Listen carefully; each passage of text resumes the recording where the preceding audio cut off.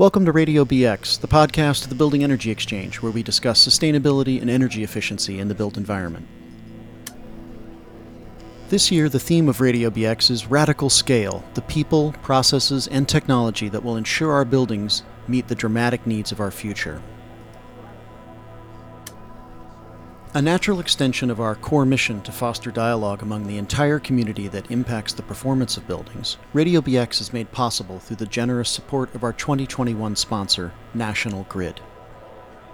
I'm your host, Yatza Frank, and I'll be talking with leaders who are driving positive change across the country and abroad. So stay engaged and join the conversation each month with some of the most compelling people in our field. Welcome, everyone, to Radio BX. I'm Yatza Frank, your host, and today we are speaking with Donnell Baird and Don Lemperer of BlockPower. The equitable distribution of sustainability has been a concern amongst many folks of our community for many, many years. Improving the quality and performance of our buildings obviously comes with a huge array of benefits. And those extend well beyond just mitigating climate change, as important as that is. They include direct human health and economic benefits. And it's obviously imperative that those benefits are available to all of our fellow citizens, not just those gifted with the economic means to do so at their leisure. There's also no doubt that the events of this last year, with the growth of the Black Lives Matter movement, has increased the urgency around a huge variety of environmental justice issues, and just as much within our own community around green building and sustainability. And few companies, I would say, have been as involved directly in efforts to ensure that disadvantaged communities are not left out of this movement to improve the performance of buildings overall. So we are grateful and excited to have Donnell Baird, who's the CEO and founder of BlockPower, and his chief of engineering, Don Lemperer, for our conversation this morning. Gentlemen, welcome to Radio BX. Glad to be here. Thank you. I wanted to begin with a little bit of history. I'm interested from both of you what you studied in school, and whether at that time you knew you were going to end up focusing on energy efficiency or sustainability issues. Don, you maybe want to start? Yeah, so my story started way back in the 90s, and I actually studied. I have a bachelor back in France, and my diplomas are from France, and I studied really on applied physics. I have a bachelor in applied physics, and decided to go and find out more about energy and environment. So I have a master's degree in energy environment. So this has been right now about 3 decades that this is my every day I'm working I'm waking up and thinking about energy. So that's for me. That's great. Yeah, I mean, for me, I'm the total opposite of Dom. I did not study applied physics. I studied Black history and American history and literature in college. So I was very much trying to learn about history and politics, and that's where I started. So I came to energy efficiency pretty late.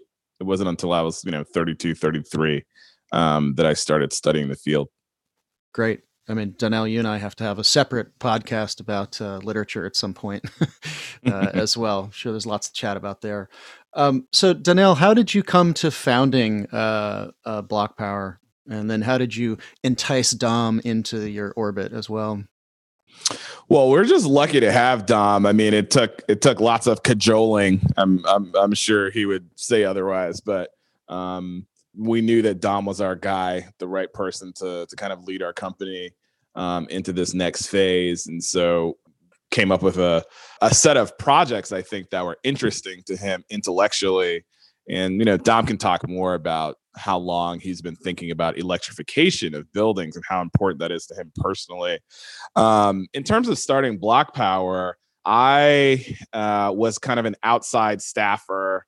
I didn't formally join the Obama administration, but was a senior staffer on the campaign and worked very closely as an external consultant to the green buildings and energy efficiency folks at the U.S. Department of Energy and the EPA during the first Obama administration term. And so I traveled around the country to 23 different states, talking to governors and mayors and congress people and investment banks and utility executives, as well as labor unions and nonprofits and community action programs around weatherization assistance dollars and energy efficiency innovation and workforce development, and what kind of financial innovation we would need to really scale the energy efficiency industry up.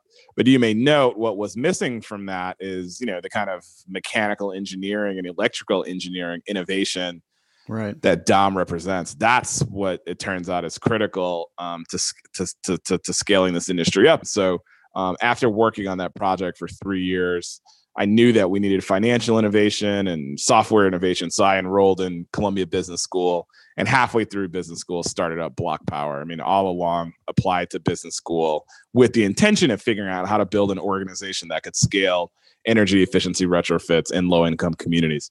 Right. Yeah, and for my part, I think I remember that I met Donnell in 2015, I think just shortly after Block Power was created. And at that time, I had a little bit of a hard time to understand exactly what Block Power was about. Definitely. You still do sometimes, Dom. But I think the term disruptive was very trendy then, and that was the adjective that I had to describe what Block Power was about. Disruptive to the industry that was pretty, engineering based, very technical based, driven, I would say, and that was a different spin, I would say. So I tipped my head and said, well, we're going to talk again, and we talked again, and I had the chance to do some consulting, actually, as an independent consulting, I think in 2017, 18. And we talked again. And when Donnell, got back to me then, he said, well, we're going to do electrification, and electric heating that's how I started my career. I said, well, that's a fantastic opportunity. We're going to electrify those, thousands of buildings. And I knew then that Block Power was totally capable. That was not, just a theory of doing that. So it's a little bit personal also, just to say, well, let's get all the way with back to electrification. And in April 2019, I became a full-time employee. So it's going to be almost 2 years, and working hard and for the right reason. So very excited about all this. Great. Donnell, it seems like the early focus was around efficiency and financing retrofits amongst sort of disadvantaged communities.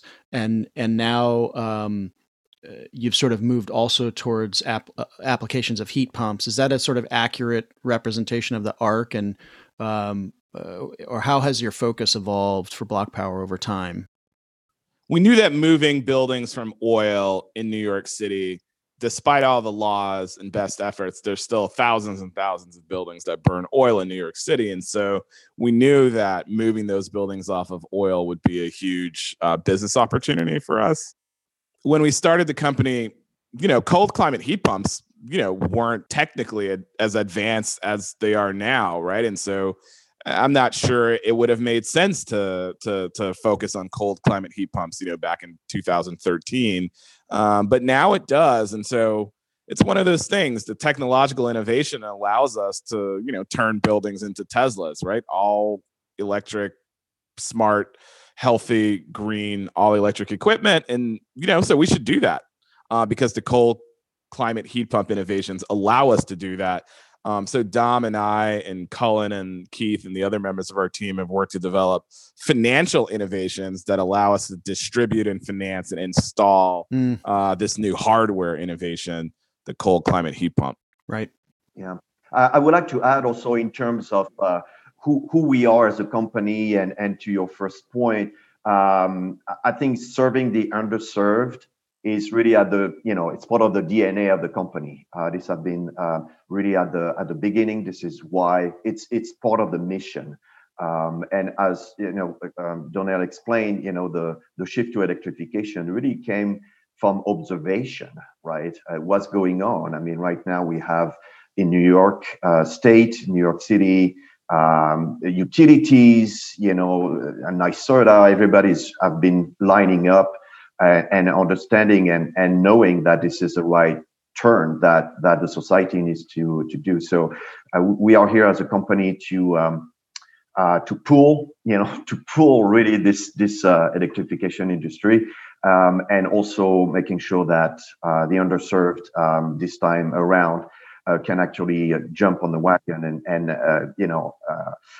have access to electrification as well. That's at the core. Yeah.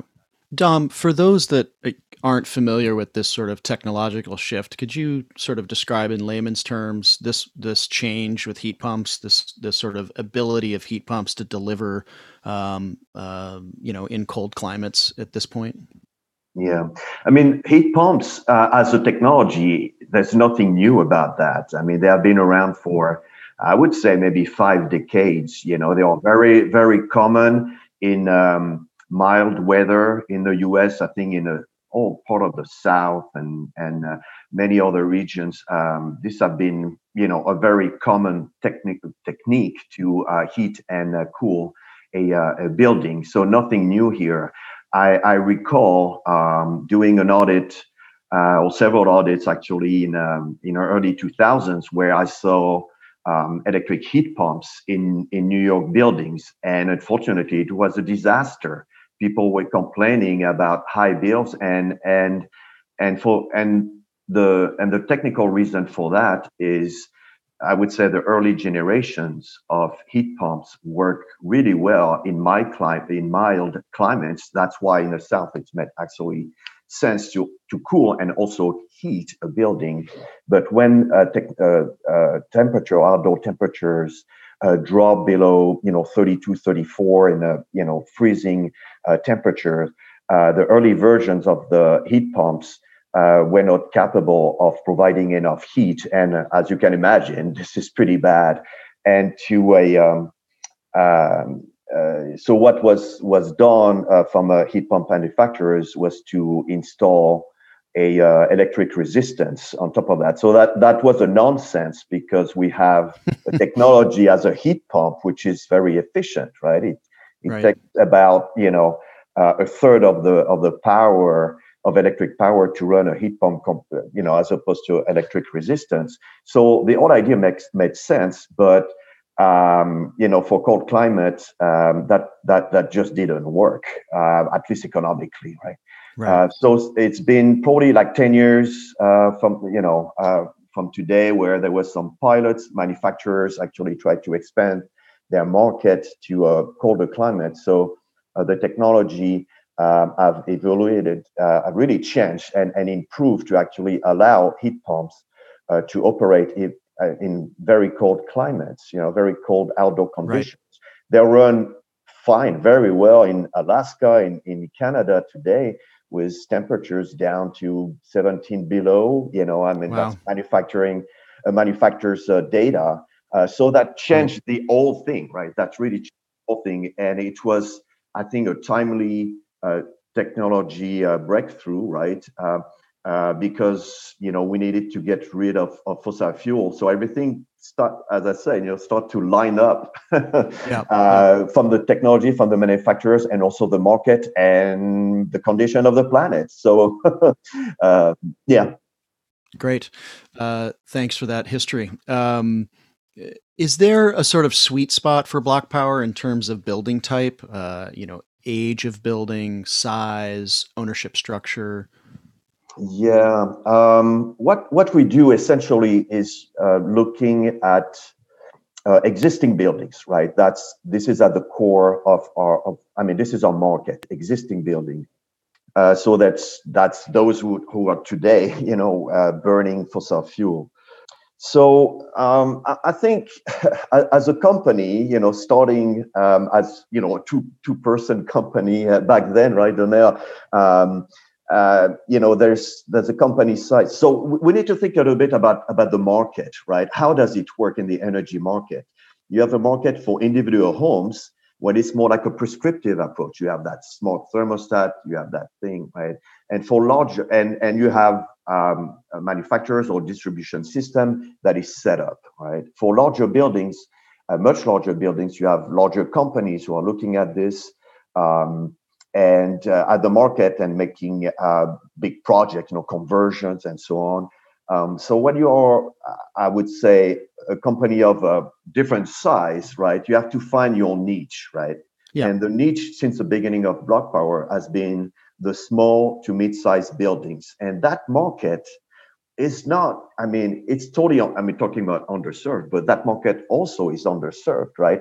Depending on the, if it's affordable housing or market rate, it doesn't matter. This is a market that is typically too small for the big guys and too big for the small guys. So what we are working on is really those small to mid-sized buildings, existing buildings. When it comes to New York specifically, we have those buildings are pre-war, brick, all brick and central system. And in terms of, I would say the, ownership structure, again, we're really working mostly with privately owned affordable housing, right? So this 5-story walk-up building, New York, 5 boroughs, we see them a lot. So that's a bread and butter, I would say. But also we are tackling other type of buildings, some larger buildings and multifamily buildings, and also individual homes, so 1 to 4. Oh, okay. So you do a lot of that work as well. And yes, exactly. When you talk about small to mid-size, roughly how many units are we thinking there? Right. In terms of apartments, it's typically below, let's say 70 apartments. But again, there's no strict rule about that. Of course not. I'm so curious about because you do, as you say, you're focused on a portion of the market that is, underserved in terms of environmental justice, but underserved just by the raw market dynamics. As well. Yes. In many ways. Yes. Yeah. That lack technical assistance, or lack affordable, precise technical assistance that is helpful and is going to provide accurate recommendations, and lack access to financing and trusted construction partners. And so I like to think about it strategically. We want to be the SWAT team, right, that comes in and does the hard buildings and hard projects that no one else wants to do. We want to focus on those. All the skyscrapers, in downtown Manhattan, there's 100 firms that you can hire to help you with those. What about all the other buildings? And so that's where we want our specialty to be. Yep. And could you talk a little bit about the role of financing in your work? I think that one of the issues in our industry is that there's a lot of players that do parts, and a lot of time the building owners or even tenants in some cases are sort of left to try and piece those parts together, and that is just a massive barrier, even if they have the funds, access to funds to do it. But it seems like you try to kind of barge through a lot of those barriers by getting folks access to financing.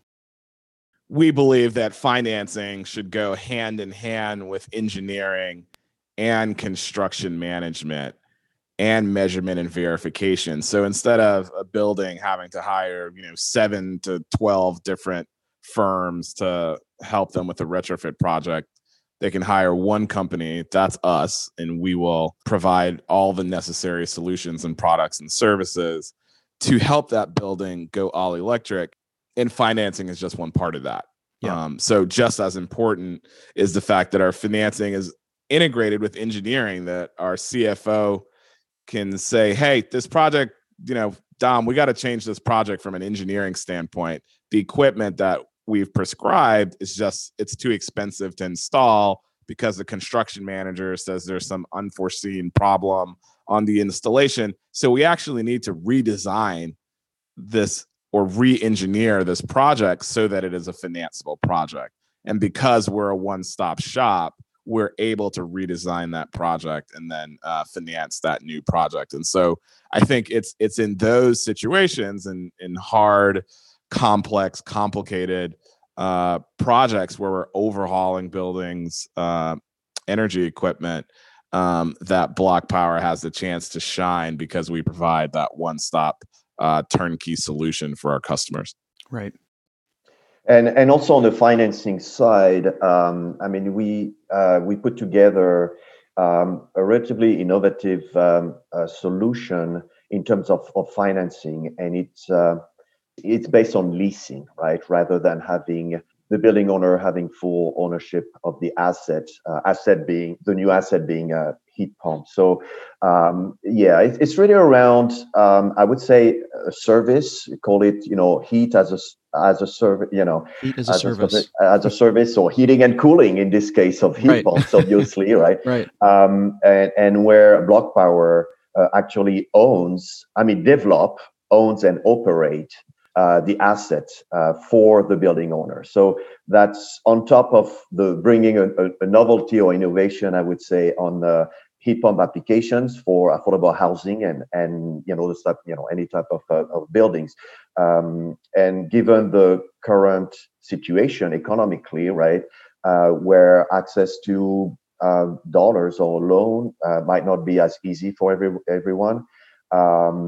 We strongly believe that bringing that lease offer can accelerate, I would say, the number of projects and make this technology a possibility for everybody. So that's yeah.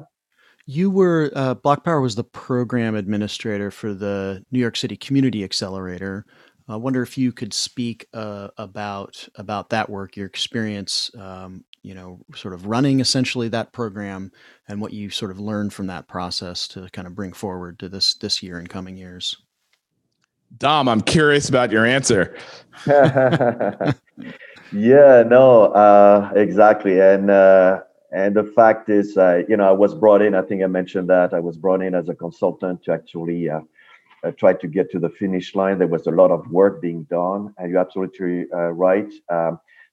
Block Power was the administrator of this community accelerator, which was, I don't know if I should define it as the little brother of Retrofit Accelerator, but at least it was targeting smaller buildings, right? That was a penalty. It was the unloved, adopted, orphan sibling of the Retrofit Accelerator. Come on now. Yes. However, I think there was a great outcome, and all this was definitely a team effort. And just to brag a little bit, right? On behalf of all the Block Power team, but there was targets as the project started with the New York City Mayor's Office of Accessibility of 500 buildings within 3 years, and the outcome was extremely positive because Block Power went beyond those targets. Right, we were close to 700 buildings where we installed energy retrofit of any type, right, from lighting to boiler, gas to oil to gas conversion, etc. Right. And we finished up in 2.5 years instead of the 3 months, with that target. So I think that was a great program that definitely helped with the image, I would say, of Block Power to deliver on the program and really show that the tools that we are using to outreach to building owners and deliver was a real thing. So I think it's really propelled. We went to a different level, and that is helping us now. Definitely a very positive experience. Yeah, I mean, I'd add a few things. I think that all credit due to Mayor de Blasio and his team for taking a chance on a startup. I mean, we were, I don't know, 2 years in at that point, 2-3 years in. Right.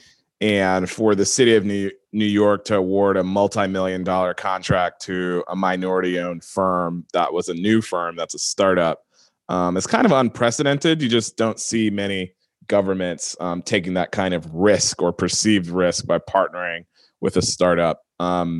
And so we're really grateful to the mayor for his leadership on that, and a lot of the climate leadership that he has provided that I think isn't quite covered in the press or in the conversation in the city, but it's really important. So that's one. I think we were happy to create a data set and a methodology to help buildings to come into compliance with the green buildings mandate, right? And in many ways, our pilot was supposed to create a data set and a set of case studies that would help the city and the city council figure out what kinds of policies made sense, in the green buildings mandate. And so, we were proud to do that. As Dom said, we overperformed. We finished the project a year ahead of schedule, which is great. And 670 buildings, apartment buildings, and handful of community buildings, some low-income buildings, affordable housing across Brooklyn and Queens. During that time frame, we also put solar panels on 200 single-family homes in Brownsville, Brooklyn, which is New York City's poorest census tract and neighborhood. Yeah. And so we think we were able to learn a great deal, and that program gave us a great foundation. The challenge was, of course, that coming out of that program, cold climate heat pumps became available. And so a lot of the lessons that we learned at that time, we're now applying to installing and financing heat pumps in buildings. And so, there's new lessons to be learned about how to, take the community outreach and technology and software that we built for that community retrofit NYC program, and how do you apply those lessons learned to installing heat pumps. So that's exactly what Dom and I and the team are focused on now. Yeah, and having a great, building a great network of contractors, HVAC contractors, was also a huge benefit, to the company. And we do work today with HVAC contractors who have who were installing boilers before. We're thinking also now and actually working towards installing heat pumps. So that aspect was also very important. Yeah. I'm curious about sort of market spread in these communities where you're working. In other areas of the economy, right? You see a friend with the new Nikes on, and you think, I would like a pair of those myself. Is it as simple as that in this market? I kind of doubt that it is, but I also think there must be a lot of power in these 670 buildings are adjacent to other buildings and other, community members. Does that help with the sort of penetration into the market, or is it through other means that you're kind of gaining ground in these communities? Yeah, I think that from a marketing standpoint and word of mouth referrals, we really believe in referrals from successful projects as being a huge source of new projects for us. And so, heat pumps don't quite have the brand and market recognition of Nikes, but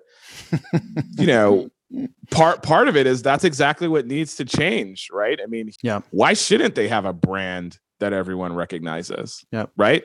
If you look at a startup like Casper, they said, hey, we're going to invent a new kind of mattress and sell it to millennials. We're going to brand a mattress we're going to anthropomorphize it and give it a personality and surround it with a brand that's attractive. And you ride the subway and you see the Casper ads. Why can't you do something like that with heat pumps? So part of what we're doing is, we're working with some advertising firms and marketing agencies to look at how do you communicate the power of the heat pump as a silver bullet to dealing with climate change in New York City. How do you communicate that power to customers so that customers understand how important, how powerful and transformative these systems really are to their profits, to their comfort, to whether or not New York City is going to be available to their grandchildren or if it's going to be underwater. How do you embed all of that in a brand that's easily recognizable? So that's one of the things that we're working on over the next 2 to 3 months, actually. Yeah, great. Just thinking a little bit about the technologies involved, we talked a little bit about cold climate heat pumps. Do you package the introduction of heat pumps with ventilation upgrades? Is there the ability to consider in the building types that you're commonly kind of working in heat recovery ventilation, kind of modern ERV systems, or is that not quite in play as of yet? Yeah, when it comes to ventilation and even more prevalent now because of the COVID situation and the stress that building owners and everybody has actually about the threat of COVID. We definitely address the ventilation along with a heat pumps installation. Now there's different ways, and older buildings, as you know, may or may not have a ventilation system. So many of them have a natural ventilation. So bringing a new ventilation structure or infrastructure is sometimes, either impossible technically or just way too cost prohibitive. However, we see a lot of potential improvement on the operation, on maintenance, making sure that the ventilation actually works and operates as it is. With older buildings, unfortunately, a full, heat recovery or energy recovery system as a retrofit is never easy. Yeah, that it's a huge challenge, and we all know that we already have a challenge in terms of the project economics, the cost of heat pumps. It's already, an expensive improvement. And sure, we are not neglecting the ventilation at all, but there are also additional measures that are very cost effective that always go along with the installation of a heat pump. The heat pump, use electricity, which is an expensive energy, although it's efficient with a coefficient of performance of 2 to 3 to 4, right? So it means that it uses, a third of the energy to operate, right? So measures like insulation, we're really focusing on the building envelope, right? And the first measure we're always looking at is how airtight the building is. And we have, believe me, we have plenty of opportunities. And so air sealing and making sure that there's enough, of course, fresh air coming into the building for people to breathe is what we are really looking at. Really along with the installation and going full force with electrification. So, and there's opportunities also with the insulating, the attic or, the top floor windows, which is always a little bit tricky economically. But so the entire building envelope, we want to make it, along with electrification, a pretty efficient building envelope. That's the goal. As I say, ventilation, it's sometimes a bit tricky or trickier with existing buildings. Yeah, it's great to hear that you're taking a kind of envelope first approach, because it's just so critical to overall, climate mitigation citywide. That's absolutely required. We can't just apply new heating and cooling systems to our old buildings and not upgrade them at the same time. So no, exactly right. I mean, we had the same situation, I would say, with solar panels, right? Right. For many decades, it was so expensive and so on. But the whole idea was to install solar panels, not to supply power to an incandescent light bulb, right? Efficient. So we're in the same situation. Let's do the right thing with combining that really in parallel. Yeah. I wonder if you could speak to, broadly what you feel are the biggest challenges to providing these disadvantaged communities with access to retrofits and clean tech. Money, of course, but I imagine that's not the only barrier. I wonder if you could speak to what you see as the biggest challenges. Yeah. So indeed, money is I would say the number one challenge. What we see also in buildings and unfortunately mostly in affordable housing is the lack of budget and resources to actually maintain. Right.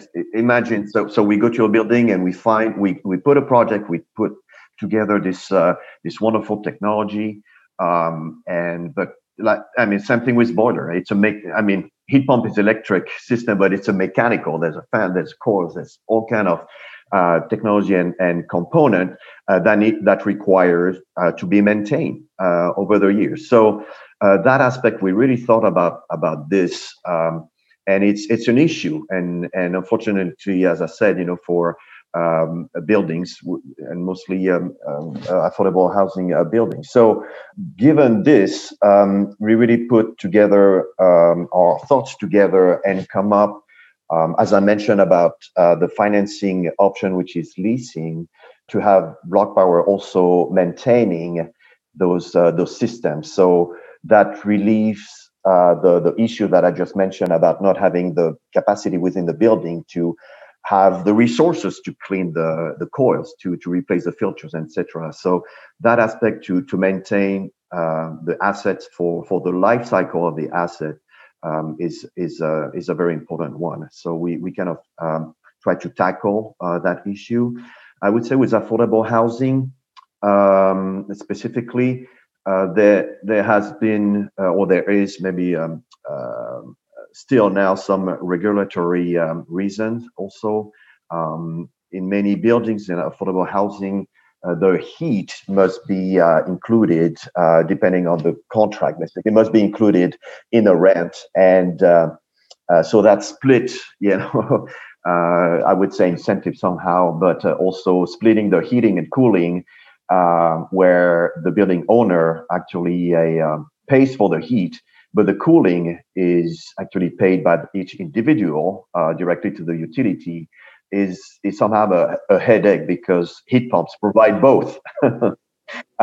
So we worked on this. We have had an issue, and I think it's being resolved today, about how administration actually are seeing electric heating, right? And unfortunately, in the rules, the electric heating was only electric baseboards, right? So which are very inefficient. So the allowances to the tenants of affordable housing at a certain amount that was based on electric baseboard, right? Which is totally different because the operating cost of a heat pump and electric baseboard are totally different.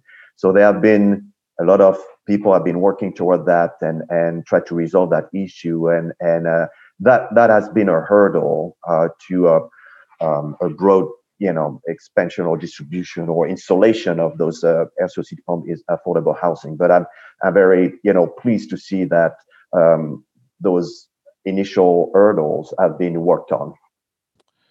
I would just add, there's a huge barrier when it comes to trust and mistrust. By definition, low-income communities aren't served very well by the existing set of service providers, whether that's financial, whether that's construction, whether that's landlords. I don't think most people would say that low-income communities are getting like the highest quality service available in our economy. And so there's a real sense of mistrust. You have to really prove to people, to our customers, that we care about them, that we're listening to them, that we're not just here to take money out of their pockets and take advantage of them, but we're genuinely here to help. And that's where, the 870 projects that we've done in Brooklyn provide us with a reference and a context to where building owners can talk to one another and say, you know what, these guys genuinely helped. Something got screwed up on the project, they came back and fixed it, no charge. They follow through, they mean what they say. So I think that too often, if you approach energy efficiency as like an emergency situation where the customer's in trouble and it's a chaotic solution, that's one approach. But in order to proactively sell energy efficiency and electrification to building owners, there has to be a high degree of trust to overhaul the most important system in a multi-million-dollar asset. And so part of what we have to do is make sure that we're building that trust. So one of the things we do is we have community advisory boards where we may have rabbis or pastors or elected officials, local nonprofits that are already trusted in the community to collaborate with us and lend their credibility to a retrofit process in a certain neighborhood. And so that's worked quite well for us. That's great. We have a new federal administration. Thank God. Sort of. No kidding. I'm curious. We already had a city and state administration that are very much committed to these issues. But how does this new federal administration sort of affect your work moving forward? Does it change the prospects for scaling sustainability in these underserved neighborhoods? Let me start by saying I believe that the Trump administration's gross negligence and antipathy towards renewable energy forced leaders at the city and state level across the country who are alarmed about climate change to kind of look in the mirror and say, the planet's going to start burning. If I don't do something about this locally or at the state level, it's not going to happen because the Trump administration is not going to subsidize our solar panels or whatever it is we want. And so you've seen this explosion of 150 cities have passed legislation that they want to be 100% renewable energy, some by 2030, some by 2040, some by 2050, depends on which city and state you're in. But we like the aggression in terms of mayors and city councils saying our city will be renewable 100% on some time frame. So that's great. And I don't know if that kind of local aggression might have happened in a different context, in a different administration. So that's one. We do note, it's lost on many observers, but not on us, that the Biden-Harris administration has committed that 40% of all the benefits of their climate infrastructure investments will benefit low-income communities. Now, that policy is based on our own policy in New York State that Governor Cuomo and the legislature has adopted at the urging of environmental activists like Uprose and Elizabeth Jean-Pierre, Eddie Batista, and the New York City Environmental Justice Alliance. These community organizations, frankly, many in the Latino community, have pushed for the Cuomo administration and the state of New York to have 40% of the benefits of our clean energy and energy efficiency plans in New York State benefit low-income communities. And that policy has been adopted by the Biden-Harris team. And they are hiring in staff like Shalonda Baker, who I spoke to yesterday, who's, deputy director of environmental justice in the White House, who are, fully intending to implement these policies across the country. So what a massive opportunity to really electrify low-income buildings, and in many cases, leapfrog gas. I mean, I visited Sub-Saharan Africa in 2007. They didn't have landlines in Liberia. They didn't have, telephones that you would pick up that were hooked into the wall. Everyone had a cell phone, right? They'd had a massive civil war. And instead of rebuilding the landline telecom infrastructure, everybody just bought cell phones. So they just kind of leapfrogged the need to invest in telephone wires. And that's what we need to do with natural gas in New York City and in low-income communities across the country.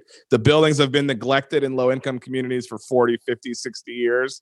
Now we're going to upgrade them. We're not going to move them from oil to gas. We're going to leapfrog, skip over gas, and we're going to move straight to electrification. So there's a massive opportunity to do that.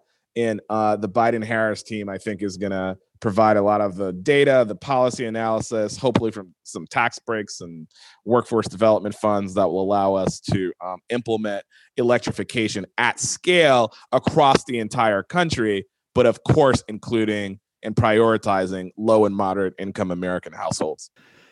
That's excellent. And I think a great and positive note to finish on. I really, really appreciate both of you joining us today. I wanted to just note some of the accolades you're getting in the chat on this forum. You guys rock. The quote of turning buildings into Tesla, that's fire. You guys are rock stars, et cetera, et cetera. Also, someone noted that you have just raised a new round of funding, which is probably heartening to hear, even if you weren't looking for it. Hey, Dom, you're a rock star.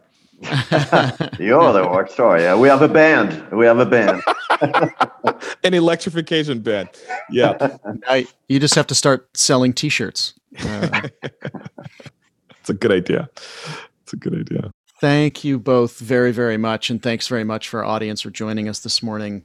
And we look forward to seeing you at another Building Energy Exchange event soon. Have a great day, everyone. Thanks. Thank you again. Bye. Bye.